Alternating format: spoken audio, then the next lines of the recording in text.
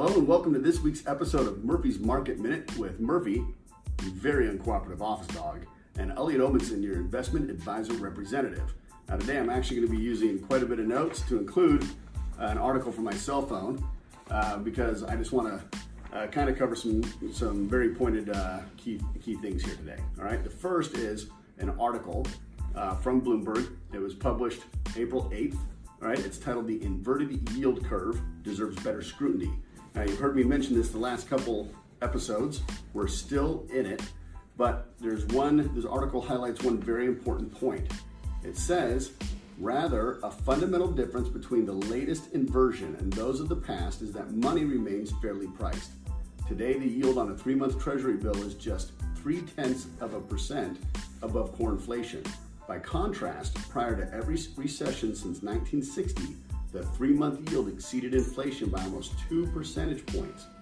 So money is relatively cheaper today than before prior corrections. This is a key indicator as to why a lot of people think that this current yield curve might not be indicative of a future recession. Now, going to the remainder of the market, one thing hopefully you've noticed is that the market continues to climb. Domestic equities were up for the week with small cap stocks appreciating the most. International equities ended this week in positive territory as well. Also excellent news. A continuation from some of our topics from the past is that trade negotiations between China and the U.S. continued in Washington this week, with each side reporting continual progress. Now, the U.S. is seeking enforcement in regards to intellectual property protection. China is seeking for the U.S. to drop their tariffs on some of their goods. Now, there hasn't been any major headway made yet, but we're getting positive signs from both parties, okay?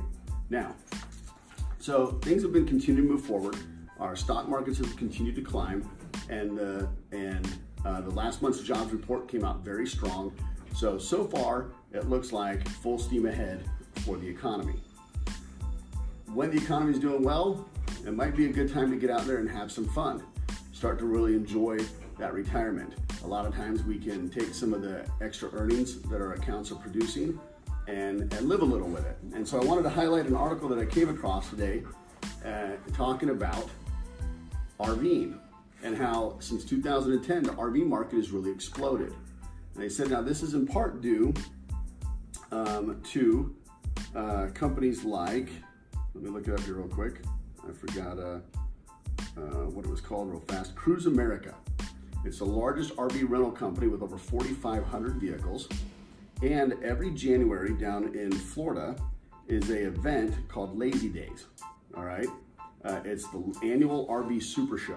So just something you might want to put on your bucket list to go check out. You get to go to Florida during the winter of Kansas and check out a lot of these things.